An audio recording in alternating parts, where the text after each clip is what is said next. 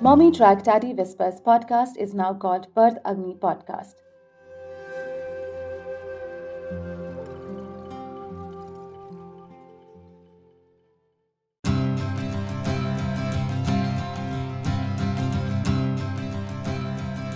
Welcome to Mommy Track Daddy Whispers podcast, Season 3.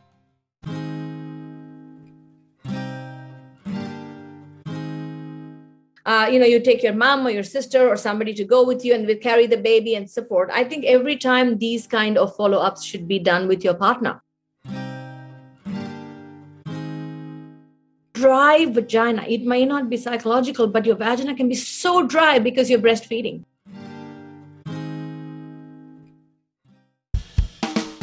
Hello, my name is Divya and we are back with yet another undiscussed topic, vaginismus. A fairly common condition which is usually hushed and pushed under the carpet, creating a ripple around which getting the right care becomes difficult. And hence here we are today with Dr Nivedita Manokaran, who is popular by her Instagram handle Dr Nive Untaboos and has been working to create awareness about sexual health issues as well as creating a more sex-positive atmosphere. Let's dive deeper into our conversation. Hi, Dr. Nivedita. So good to see you. Good morning. Hi. Thank you so much for having me, Divya. Dr. Nivedita, you have been working as a clinician in sexual and reproductive health and HIV medicine for almost 11 years now. And I was going through all the podcasts you've been on and the stuff on your website. And, the irony there was that you wanted to pursue dermatology, and it was a combination course. It turned out to be you started working in this space when you went to Australia. So what changed from India to Australia? What changed was I discovered something that I did not get.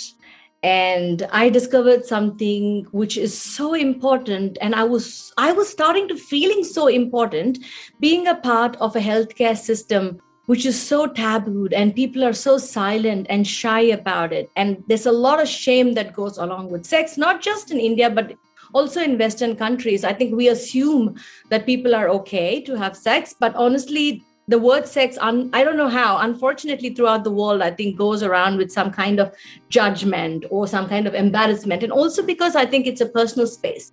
So I felt really good being able to be that trust-winning, trustworthy person in somebody else's, personal space. And I think that kind of fed me into, I like this. And I thought, this is what I should have had as a youngster growing up in India. And I kind of almost regretted that my venereology degree that I qualified from India probably should have had this as a training. This is how I should have been trained. And I also had this guilty element, which kind of felt like I never asked any of the teenagers or anybody, who appeared unmarried or less than a certain age, the right questions. I never asked. I was never taught to ask the right question. In fact, I would be diagnosing STI, right? And I think that kind of made me feel very guilty that how many STIs have you diagnosed in probably a young person and did not ask them if it was consensual sex that they were having, did not ask them if they have a partner that needs treatment, didn't ask them, what is your contraception? Do you need something in place or are you okay? So all these things, when I was taught, when I came here, actually took my breath away. And I thought that is such an important part of everybody's life, whether it's man or woman, right? Sex is such an important part. And I was absolutely fascinated. And I thought I should do something different. I thought, okay, let's do this. And that's how, like I tell people 11 years down the lane, I'm still here doing the same job with absolute passion, absolutely love it.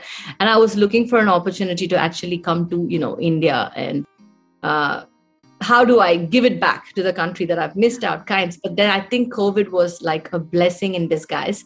Where it started making me realize that how people are, using, social media platform for actually education and how I start, like we are doing everything working from home and teaching is happening from home. Universities are run from home.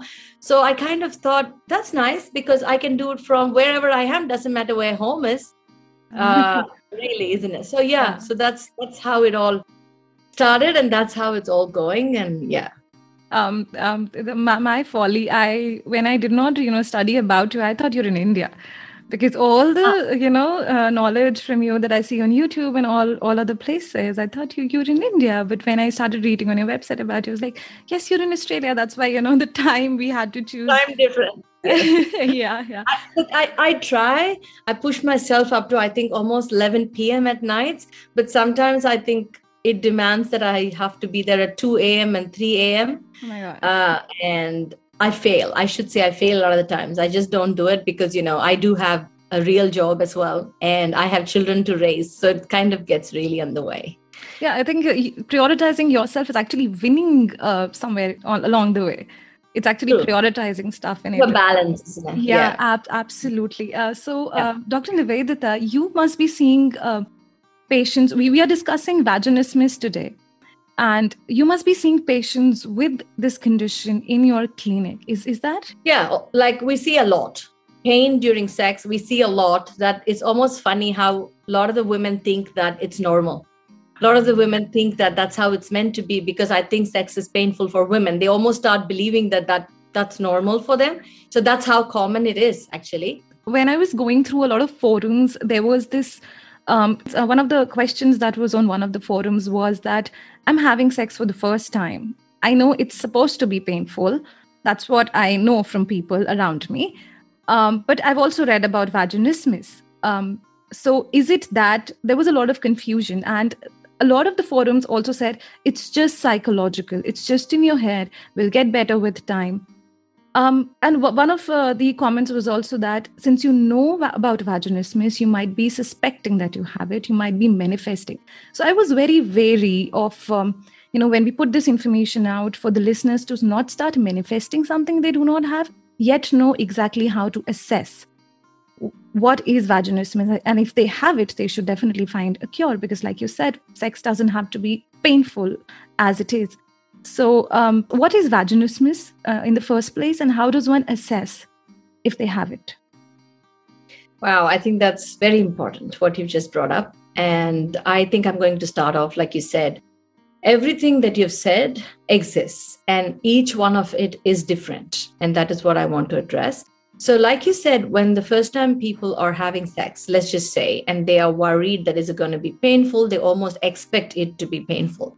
I always tell people, you have to remember, sex is pleasurable. Sex is joyous, and sex is always nice when it is consensual and when you actually like someone.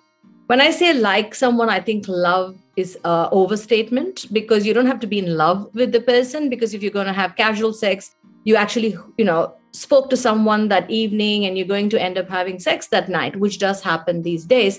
You still have an attraction element to the person. You still have a consent that you want to do the act, and that is very, very, very important. I mean, I can't emphasize on it enough, because when you're actually willingly wanting to do it, you're actually attracted to this person. There are a lot of hormones that's already geared up within yourself that is kind of easing everything that you have, including your vaginal muscles, getting your vaginal discharge ready, and kissing or holding hands or foreplay. All of these things play a very, very important role before someone gets into having sex. And I mean, unfortunately, when people are put to probably, sexual assault or abuse, and that was the first time, and that is how penetration happened, then yes, can be terribly painful. And then yes, it leaves you with the mental trauma as well. And your body kinds of shut down, and then causes what is vaginismus, because it doesn't allow anything to come in, because the first time the experience has been not only physically painful, but also mentally painful. So that is how vaginismus happens. It does not necessarily have to be sexual assault or rape. It could be something that you didn't want or like. Like, for example, it could be an accident that you hurt yourself so hard, in your genital area that, it was traumatizing. Or it could be a vaginal examination, which you had to do, or there was some pain or bleeding, or somebody had to examine vaginally, which caused a lot of grief. So there could be anything that caused pain down there in your vagina. that then led to a traumatic experience, both physically and mentally. And then that leads to vaginismus.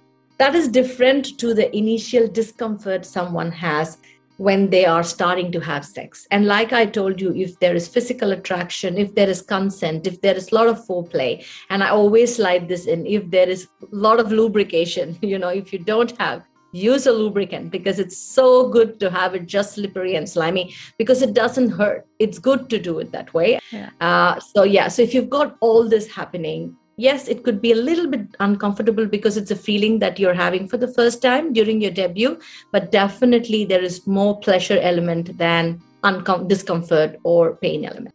So I think that's what you have to understand when you're going through your sexual debut. And then your vaginismus is different. So vaginismus is basically your body and your vaginal muscles and everything contracting and shutting down and saying, that was a painful experience, no more. So that is vaginismus, and that is really painful sex where your muscles are just not relaxing and people are not able to penetrate, and it's extremely painful and it's awful. And I always tell people, because they're reading a lot about vaginismus, like you said, there are two things. One is you're assuming or you're self-diagnosing yourself. Anything that happens, there's a bit of a pain. People are like, oh, I Googled it. And painful sex is you're going to have words like vaginismus, vulvodynia, dyspareunia, and, all these things. And then, of course, Google just says that you have all of this, right? Yeah. So I always tell people, if you've got some symptoms and you're concerned, the best person to actually diagnose you, even if you have vaginismus, is probably your doctor. Because there are so many causes for vaginal pain. Like you can have really dry vagina, which needs a lot of lubrication. You can have sensitive skin around the vulval area, which leads to cuts and stuff when you're having sex, which can again lead to pain. It doesn't necessarily have to be vaginismus. You can have some infection that, like thrush or yeast, that makes it really like dry and red and itchy, could lead to painful sex. So there are 1 billion things which could actually make your sex uncomfortable or painful.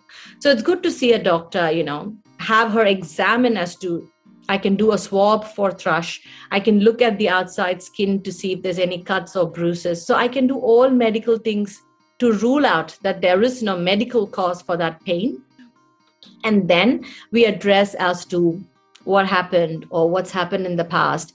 And, I talk them into seeing a psychologist, and then I refer them off to see two important people. One is your pelvic floor physiotherapist, which is very, very important part of vaginismus. And second is your psychologist or psychiatrist, depending on how, your trauma or what has been in the past and what you need and stuff like that. So I start off with psychologists and encourage them to do that, and then see a physiotherapist as well, where you have to start doing, exercises that relax, use products that lubricate a bit more, all of that. So it's a kind of an effort.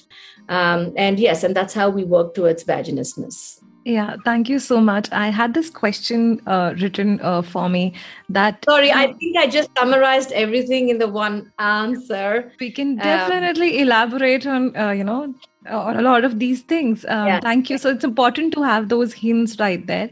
And vaginismus can be anatomical. It can be purely psychological, or it can be a mix of both. And it's a gray area.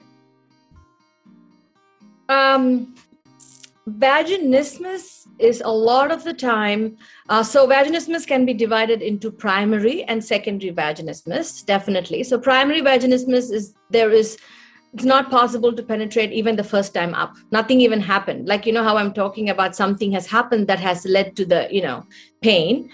There could be primary vaginismus where nothing has happened like that, but then everything is contracted and tight and nothing is going in first up. And that could be, I think when you say anatomical, I think you're trying to say physiological, a normal thing without any pathology behind it. And yes, that could happen that way. And that we have to, like I said, look at it, what's going on, examine, see if it's like anatomically, if things are narrow or if there's any kind of tightening, then work on loosening and stuff like that. And the secondary vaginismus is the one that I have spoken about, where something has happened that is traumatic. And then this happens secondary to it, which is a lot of the times psychological than physiological or pathological. And it also goes into a cycle. So if you have anatomical vaginismus and it was very painful, very, very bad, it might put you on a cycle of not Secondary. wanting. Yeah. Yeah, Yeah, secondary. it can absolutely, because the first time you tried and nothing went in, and the second time you want to try, you think it's going to hurt, it's going to be awful. It's a lot of work. I feel like it's a team effort. You need a sexual health specialist or a gynecologist to examine you and reassure you and tell you that it's okay, I've had a look and stuff. And then you also need a psychologist to go through what's going on, and then you also need a pelvic floor therapist or pelvic floor physiotherapist who's going to work through all those muscles and relax. And it's kind of like a stimulus that they work on, the vaginal muscles, and telling your brain that it's not going to be that painful. And they let you do, there are dilators that are available. There are beads that are available, which, they let you use it yourself slowly, kind of making you feel like you're in control of what is going in or how much is going in. Because sometimes when traumatic things happen, it's all about you had no control over it. And that could be really painful. So it's very important to start taking control and start feeling like you're doing it. You're allowing things to go in the pace like how you want, and then gradually easing you up, relaxing. And also it's very important that now you're doing it with someone who understands this, who's not getting frustrated with this, and who's being a part of it, who's happy to still do the foreplay or kiss you or do all of that. That kind of is a part of therapy, where your vaginismus will ease up. Instead, if you're having someone who is being rude to you or dismissive of your feelings or what's happening in your body, or not understanding, and that doesn't help. That only traumatizes you or stresses you even more, in which case it can get really hard in relationships. So it's very important. Partner support, then helping you through this, is very, very important. Right. And a lot of dilators these days are available online. On a lot of these forums, people are like, use this dilator, go like that. Is it okay to get things online and try it yourself? Is there a home method to working on it? Or you would always suggest to have a combination of a physiotherapist and a psychologist, so that, it is said that it can be a painful procedure to release yourself from vaginismus. True. Look, I'm a person who believes in support system. I am not someone who shuts myself down and tries to figure it all out myself. So I am big on reaching out. Like, for example, if you're reaching out, like when people reach out to me for vaginismus, we give them like information and links on where there is vaginismus support group, where there are other women who are actually talking about it. And the other women can talk about techniques that probably worked for them. And this person can use it too, all kind of things. So I feel like support is not just seeing a doctor or not just seeing a physiotherapist. There's more to there's more to support. But at the same time, if you are going to buy products online, I understand, and you're going to use, I always recommend people to start and be a little bit more sensible rather than just explore big size things and, big toys and big stuff. Rather than dilators, probably masturbation is actually a really good thing that women can do for themselves, to ease them up, both in terms of sexual feeling and in terms of the vaginal muscles or whatever. So you can start off honestly with your finger. You don't have to invest in dilators, because have you seen a dilator? It pretty much looks like a finger and then possibly as big as a penis. That's pretty much what it is. Exactly. So you can honestly start off with slowly using, a good lubricant and a finger. To start putting a finger in and see if then one finger goes in, you can start with two. Honestly, that's both masturbation or dilating or whatever that is you're doing, it's great with doing it with your own fingers, So you don't have to invest in something. I would at least get an opinion and suggestion from whoever it is. Your doctor can tell you that, these dilators are good. I want you to buy these 2 sizes. Try this one with the lubricant. Then you do, your doctor might be good enough and she might feel comfortable or he might feel comfortable to be able to explain how to do that. And that might be enough. I always tell people, rather than, doing invasive things and Googling and going with internet, go and reach out, because reaching out, even if it was just for the one time, reaching out is very important, because honestly, all the healthcare professionals that I'm talking about now have spent years in specializing what we do. It's slightly different to Google, I'm sure. So that's me. I personally would do that for myself. I'm not someone who will Google or buy anything online. When it comes to me or my children, there's always another doctor that we go to and get advice and care. And I might know it's a ear infection and he needs an antibiotic. I will totally know it, but I definitely always take him, to get the opinion and get proper prescriptions from another person rather than me trying to scribble stuff for people. So, so that's just me. Yeah, that absolutely makes sense. So all the doctors have their own practice set, their own, periphery of practice. So if a doctor is referring you to somebody, I think that is a good way of assessing that he or she is a good doctor, because, when it goes out of the periphery, they're sending you to someone else. They should, yeah. I think it's a skill, doctors need to know what is my skill. And when it is going par my skill, I have to stop and refer out. So, yeah. Yeah. So another thing which was on my mind was that, like you mentioned, a lot of partner support is required. A lot of emotional support is required. There were cases of people not going out to anybody, speaking about it, because they were shamed. They felt guilty. They were like, this has to be like it. I'm sorry, there is a problem with me and it's just me. There's nobody else. So these support groups out there on different social media platforms are absolutely bliss. When you see so many people have it, you're like, it's not me. It can be so many people. So it's not just, I don't have to be ashamed of it. It's a part of my body. I have to accept it. Sexual health education is such a taboo. How do you think one should approach this situation, especially when it comes to partner support and family support, sisters and all the people that are comfortable with? What do you think? How should one approach the situation? I think that's where your professionals come in place. So like I said, what I do is I am probably examining you and clinically making sure there's no lumps, bumps, cuts, or nothing, like physiological, anatomical that's there that is blocking or giving the pain, and no STIs and stuff. I'm doing all of that. And once I've done that, I do refer people to the psychologist. And our psychologists here always do, like, it's because it's STIs, there's always another person involved, and we have to understand that. And not many people have, like you said, great knowledge about STIs or education. So we always involve the partner in education. We always do, especially when people come with, diagnosis of herpes or blood tests for herpes, and everybody's freaking out that, do I have herpes? And we have such long sessions, both to the partner about what this means, because a lot of the times it's relationship saving, honestly. We save relationships with these kind of counseling. I mean, I know people say, why can't we just, no, because it's a big thing.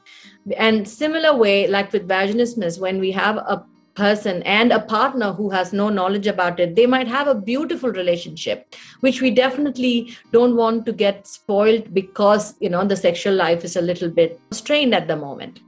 A lot of the people, I think, in India especially, might say, well, sex is not everything, and what partners can still like each other. Well, let me be honest. I don't know about sex being everything, but it is definitely a very, very important big thing. I don't know how many people are in denial about this. Yes, you can absolutely love someone without it. But if it's someone that you need, or in the beginning of your, reproductive life or sexual life, it is very, very important. It is important for your relationship, the dynamics, the mental health. And that's why, I emphasize partner understanding what's going on and trying to work towards it, accepting, we want to have sex. We want to have pleasurable sex, and accepting it rather than, coming up with stuff like, oh, sex is not, oh, yeah, of course it is. It's very important. And we all know it. We are a country of 1 billion. Yeah. So I don't know what people are talking about when they say sex is not. I'm like, oh, sure it is. And I think that's where it's. Sorry. What were you saying? I was saying also respect. So sometimes, like secondary vaginismus is also after you've delivered. It was a painful birth. And a lot of women refrain from because they've undergone a lot of changes in their body. Trauma, no? The pain is horrendous. Yeah, it is. And respect is very important because it frees you. It allows you to go out of your own inhibitions and maybe try. So sometimes when it's just in your brain and a partner is supportive, it's like, okay, I'll wait for it. If you Absolutely. No, and I think that is why partner education is important. When, like you said, when we're talking about when women have had babies, when you go back for follow-up to see your, gynecologist or something, usually, you take your mom or your sister or somebody to go with you and will carry the baby and support. I think every time these kind of follow-ups should be done with your partner, because it's very important, because he might have some questions as well, or he might want to know as well. I mean, I know both men or women can hesitate to ask your doctor as to, when can we have sex? But that's a very important question. And it's good for you or the doctor herself to address it in front of both of you. Because like you said, with, men understanding or trying to be supportive to their partner is important. And if they don't know, if they don't have the knowledge, we can't just blame them, or we can't just say, you should have understood. How are they supposed to know? They don't know these things. Probably they are first-time fathers as well. So rather than, assuming and blaming that this is what men should do, I think educating them and making them inclusive of what is happening is important. And that is why I think, it's amazing here, because they do it all the time. Yeah, every time you go for your gynae consultation or obstetrics consultation, your partner goes in, the partner is there throughout your labor. He just sees how painful, it could be. And then your partner goes for follow-up appointments as well to say, it's going to take some time. She's got a tear or she's got sutures down there, and stuff like that. And after that, women have to go back and tell the gynecologist, I'm not enjoying it anymore because it's still painful. Because if it is, sometimes you can have a dry vagina. It may not be psychological, but your vagina can be so dry because you're breastfeeding. It could be like dry, and honestly, people think, what's happening? My wound is healed, and why is it still hurting? It's still hurting because it's dry ass. And sometimes it could just be a matter of throw a bottle of lubrication down there and you'll be fine. Sometimes it may be some estrogen creams down there. So things like that. So addressing it is important. I always tell people this is so common. People are out there all the time, and there are so many of us who are there to support you. So if you don't go and reach out and ask, you probably are not fixing yourself very soon, are you? Yeah, and the trauma of trying to figure out things yourself and going through all the layers of guilt, shame, and no matter what. And also, let me tell you, you're doing this in the middle of complete sleep deprivation and breastfeeding. You're trying to figure this out when you probably have hardly had any sleep with the baby. Like, to be honest, go easy on yourself. We guys are here to help you. So just come and ask, and we probably will throw some 2 cents worth into making your life easier. Yeah, definitely. And this listener, when she reached out to me, she sent me some pictures of when she was talking on different forums, when she was able to figure something out for herself. So many partners reached out to her saying, I think my partner has it. We did not know this exists, but it has been years and I think my partner has it. What did you do? Where did you go? And a lot of acceptance. Sex is such a huge taboo. It's on all layers of our foundation. When, the couple reached out to a doctor, they were shamed for, it's just in your head. Yeah, it's in your head. Yeah. Why do you think it's a problem at all? Just go back your home. Why are you reading about pelvic floor health and all of that? It was very disheartening. Dismissive. Yeah. And to be able to find the right people, I think online forums are great. And to reach out to people, like you said, to reach out to somebody who was able to figure out for themselves, who was able to find the right doctor, you can approach that doctor, and that ways it will help you not go through, the countless number of shaming circles that are out there. So definitely very, very important, Dr. Nivedita.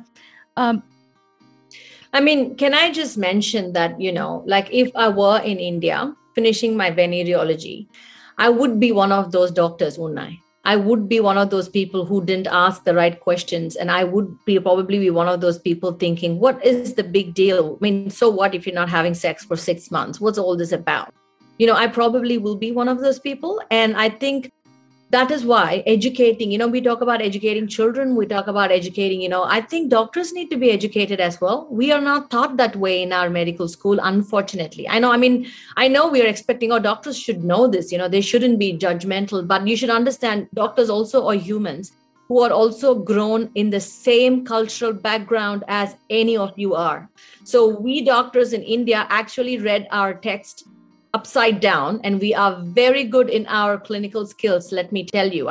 Our diagnosis is spot on, our treatment is absolutely fantastic.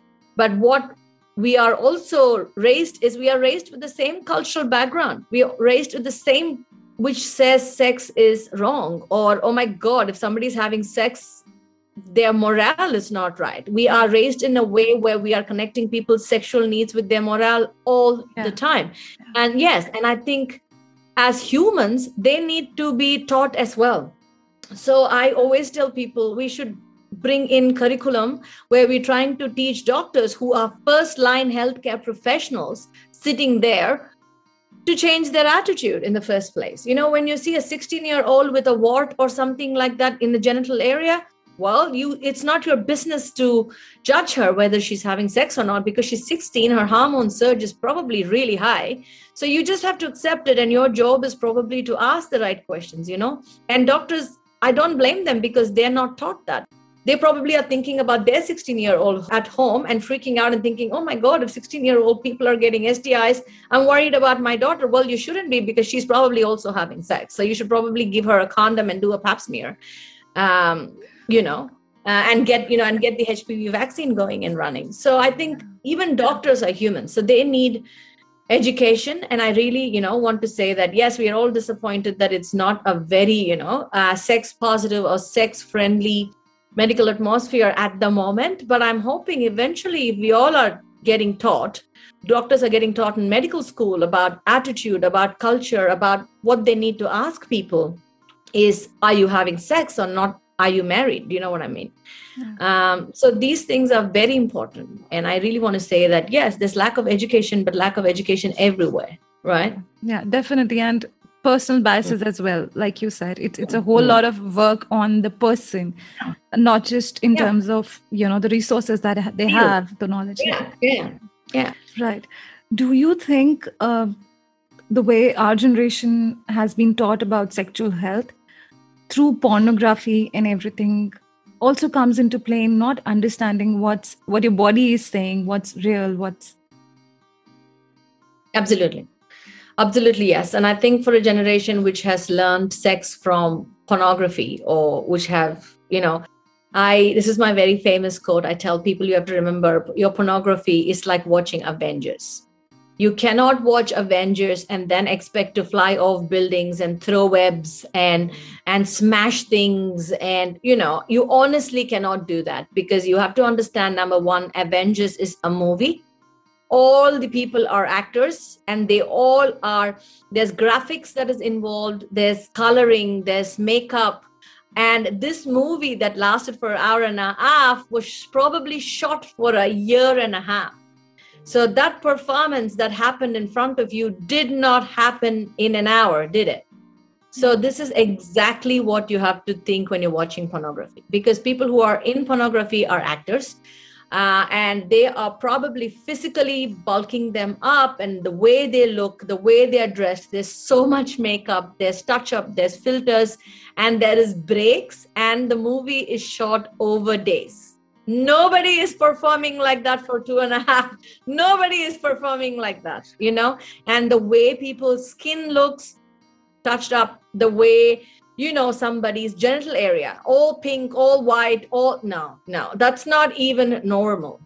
For an adult who's been having, two thighs in between your genital, where your genital is, and you're not going to have a white color genital area. What are you talking about? So the whole thing that showed that it's all pink and clean, and, all of that, you have to understand is a movie, and that is not how sex works in real life, clearly. So, and I think that is where sex education or even watching, legal pornography is very, very important because that is more natural. And like I said, sex is a natural instinct, honestly, so you just have to go with your body and your mind, and it works. You just have to loosen up a little bit, not be too stiff about it, and do not definitely try to produce what the porn produced, because you are not an Avenger. And you are not going to be fly off buildings. You have to understand this. You're not going to perform like the guy. And even the size of the penises, I have a lot of patients who are like, what is the normal size? Why? It's all about size. And honestly, guys, yes, some people have larger than others. Some people have thicker than others. Yes. But they're all a normal variant and variety. Like, again, not looking at pornography and 6 to 9 inch long and constantly like that for 2.5 hours is just unnatural. It doesn't work that way. So I think... Yeah, we need to learn so much.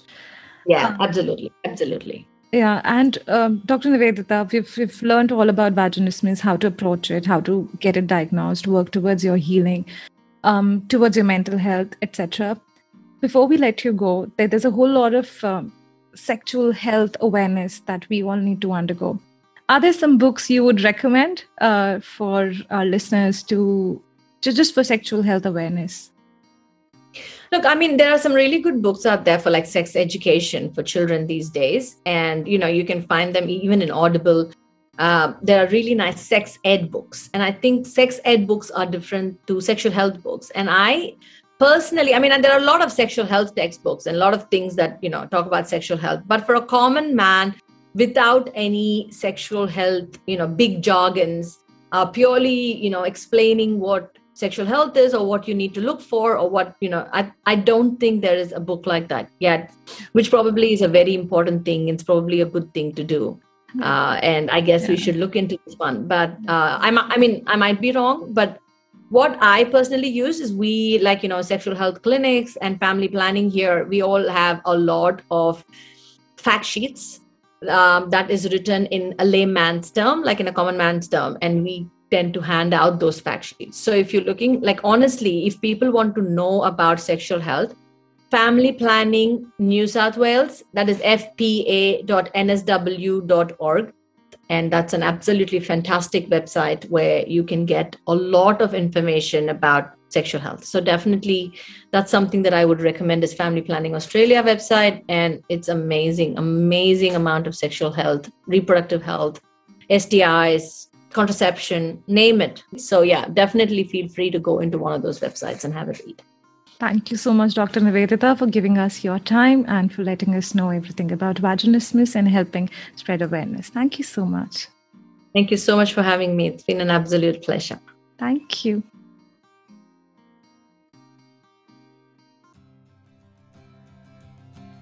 That was all we could garner for today's episode. I hope you liked it.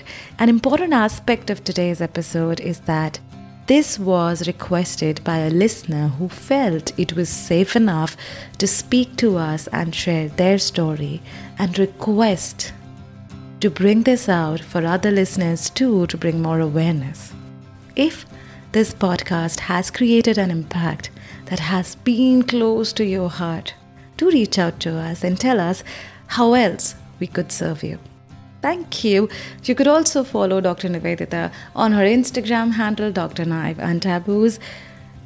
Pregnancy series is back where we discuss what is birth health in the next episode, and the coming seasonal episode is about children dental health with Dr. Pooja. Stay with us for more.